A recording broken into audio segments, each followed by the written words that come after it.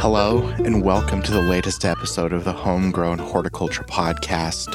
In this episode, we talk about whether fertilizer should be a go-to option in your yard if your plants are struggling. We also talk summer apples. These are less common, and intern Annie Smith tells a lot more about them. She also baked a recipe with summer apples that was actually delicious. Keep listening for all the information.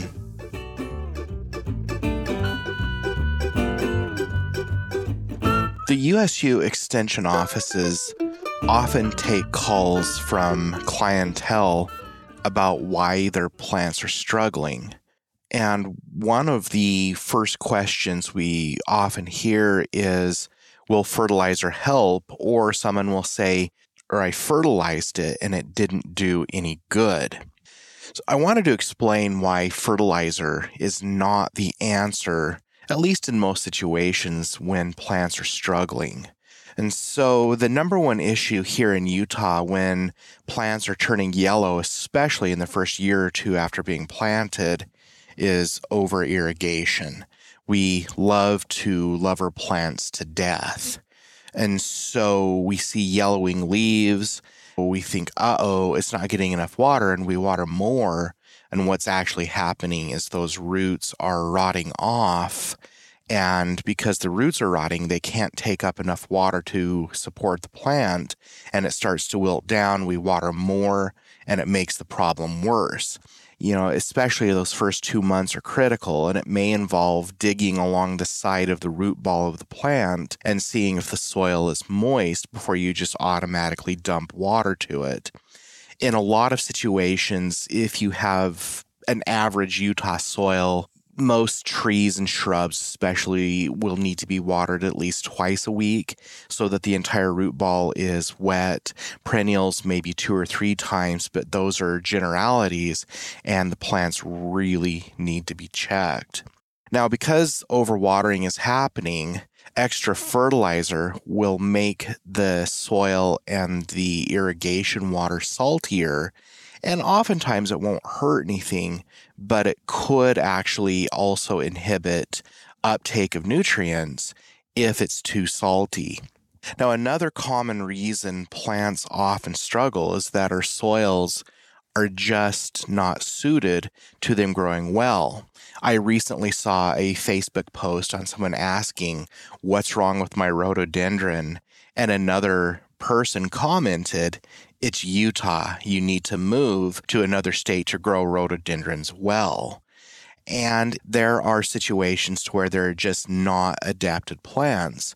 So rhododendrons, azaleas, blueberries, cranberries, mini maples struggle, especially sugar maple and red maple. Now, unfortunately, when you purchase these trees at garden centers, they are not often listed as red maple or sugar maple, and they have cultivar names.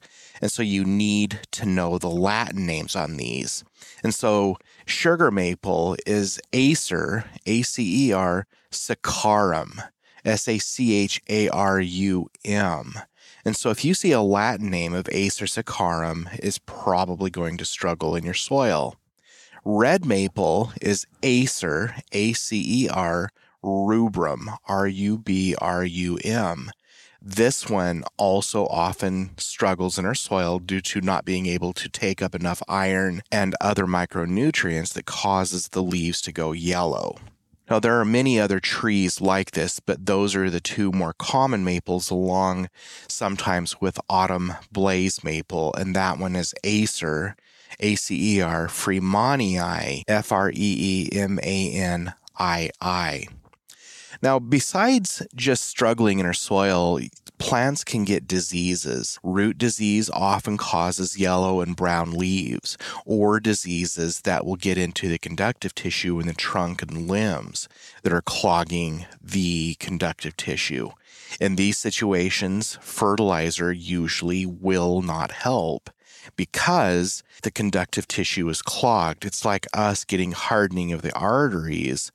and trying to overcome it with something like aspirin to where it might help a tiny bit, but it's really not going to do us a lot of good.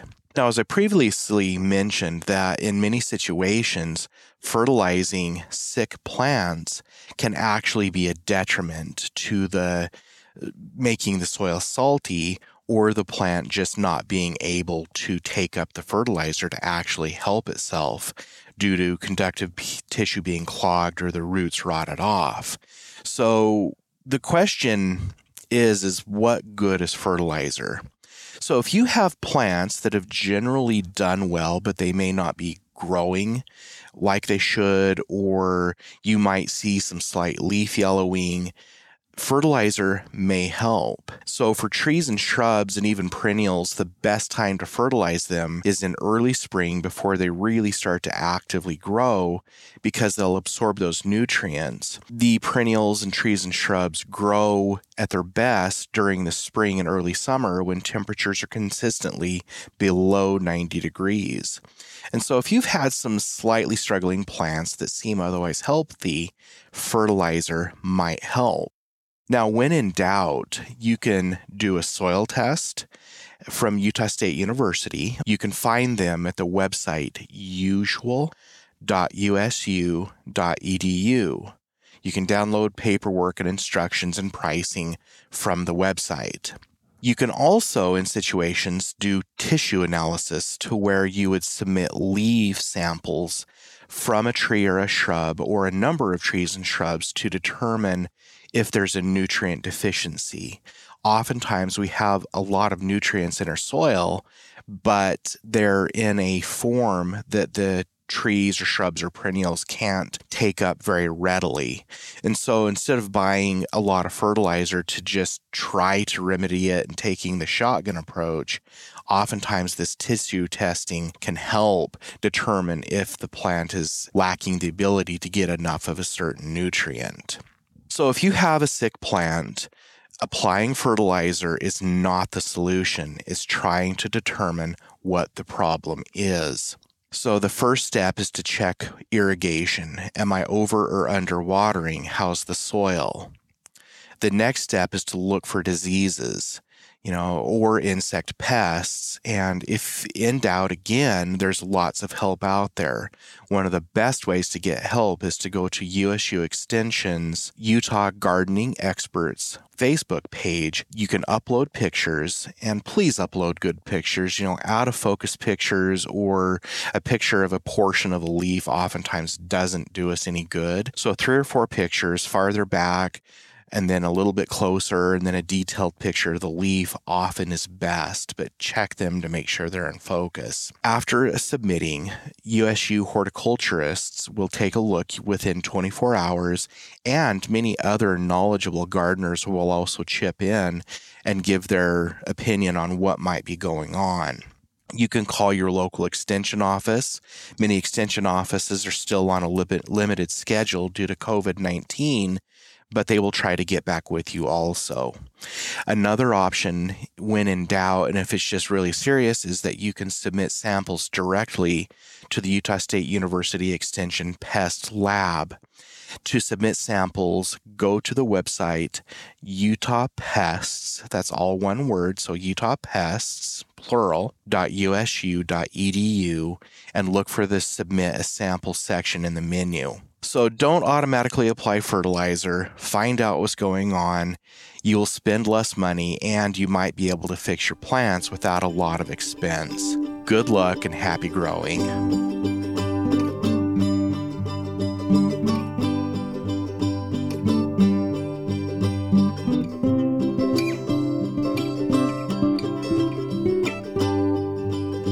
We are back with Utah State University Extension student horticulturist and intern Annie Smith, and we are going to be talking about summer apples. Now, with a lot of things we grow in our yards, there's a lot more options than what's usually just popular, and we're going to talk about summer apples. And so, Annie, what is a summer apple? Summer apples are older varieties of apples that were used for people who are trying to get a consistent source of food throughout the summer. So they're apples that ripen earlier than the traditional fall apples we know, like Gala and Pink Lady and Honey Crisp. These ripen usually between mid-July to end of August. So if you're looking for fresh fruit after your cherries are done and you're waiting for peaches, summer apples are a good intermediate source of fruit. So how do summer apples differ from what apples we might find in the store today? Primarily, I think it's storage is a big one. The newer varieties that you find in grocery stores can be up to a year old because they store so well. And that means that they're able to be useful for a lot longer. Whereas summer apples, they harvest earlier, but that also means that they go bad quicker. So how long could they generally be stored as far as the summer apples? I think if you keep them in the refrigerator, it's 2 to 3 weeks tops. Are they still usable to modern gardeners? Yeah, they don't store fresh as long, but they're great for canning and for applesauce, pie fillings, those sort of uses. So if you're looking for something to do earlier in the summer with your fruit so that you can have it later, that's a good option, is to prepare these in July and August, and then you don't have to get super caught up in your canning later when all of the other fruit and produce is ready to be canned. So they ripen right in between the sweet cherries and a lot of the peaches. Mm-hmm. And so you've got that little pocket of time for them to be harvested and processed when you have some downtime with other fruit. Yes. So besides turning the summer apples into applesauce and pie filling, what are some other uses? You can use them for any kind of recipes that might need cooked apples, like different kinds of like fried apple dishes. They're more tart, so while you can't eat them fresh, they are a little different from fall apples that way because the tree has a little less time to put sugar into the fruit. So when you harvest them, they're not quite as sweet. Can summer apple fruit be purchased right now? Not in any big stores, but if you go scour some farmers markets or fruit stands, you might be able to find some there. Can you buy summer apple trees from local garden centers? It's hard to buy them from local garden centers just because when people go in looking for an apple tree to buy, they usually only know to ask for the kinds of varieties that they see in a store. So garden centers have to carry what's in demand, but you can buy a lot of these varieties on the line from specialty nurseries. What are some more common varieties? The two classic varieties are Lodi and Yellow Transparent, but those are pretty hard to find on the market right now. Some of the varieties that I thought were interesting that are available there's Ginger Gold, which is a relative of Golden Delicious, and it blooms mid to late August, and it's ready to harvest really quickly, and it tastes kind of similar to a Golden Delicious, so that's nice. But if you don't like that, there's other varieties like Sansa is similar to a Gala, and it harvests and blooms around the same time as the other one. Blondie's another yellow-skinned Gala. If you like different characteristics from fall apples, a lot of those will have an equivalent in summer apples. Excellent. And thank you for all the research you've done, and we appreciate your time. Mm-hmm.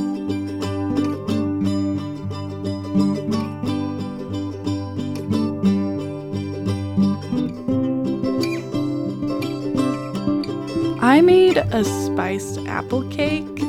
There's a lot going on in it. It has some cream cheese, some strudel. I think it might be quicker to just post the recipe in the show notes. It was really simple, actually. I thought there are a lot of ingredients, but pretty simple to make.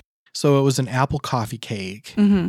And of course, I got to eat some, and it was delicious. And it actually reminded me a lot of a coffee cake, but it had a little bit of that hint of apple in it, which really I thought added to the flavor. Mm-hmm. And it was something that I would have never thought doing as far as cooking coffee cake and having apple, whether it's pie filling or fresh apples or whatever in it, but it worked. One thing I think is fun about it, not related to the apples, you can mess with the spices as much as you want. So like if you just want a cinnamon cake, it'll be fine like that. But I added things like cardamom and cloves and some nutmeg just to make it a little more fun. And you can put ginger in it if you like it spicy. So there's a lot you can do with it to change the flavor. It's really versatile that way too, which is good. So if you do drink coffee, it goes well with it. If you don't, it's still delicious. Yeah, it goes great as a breakfast by itself, I found out this morning. Anytime I can have cake for breakfast, I am all about that. Yeah, I figure if there's a fruit in it, it's fine. Got to be healthy. apple strudel, apple donuts, whatever it is. Yep. Well, thank you very much, and it's greatly appreciated, and we will be back with another Fresh Local Food next week. Mm-hmm.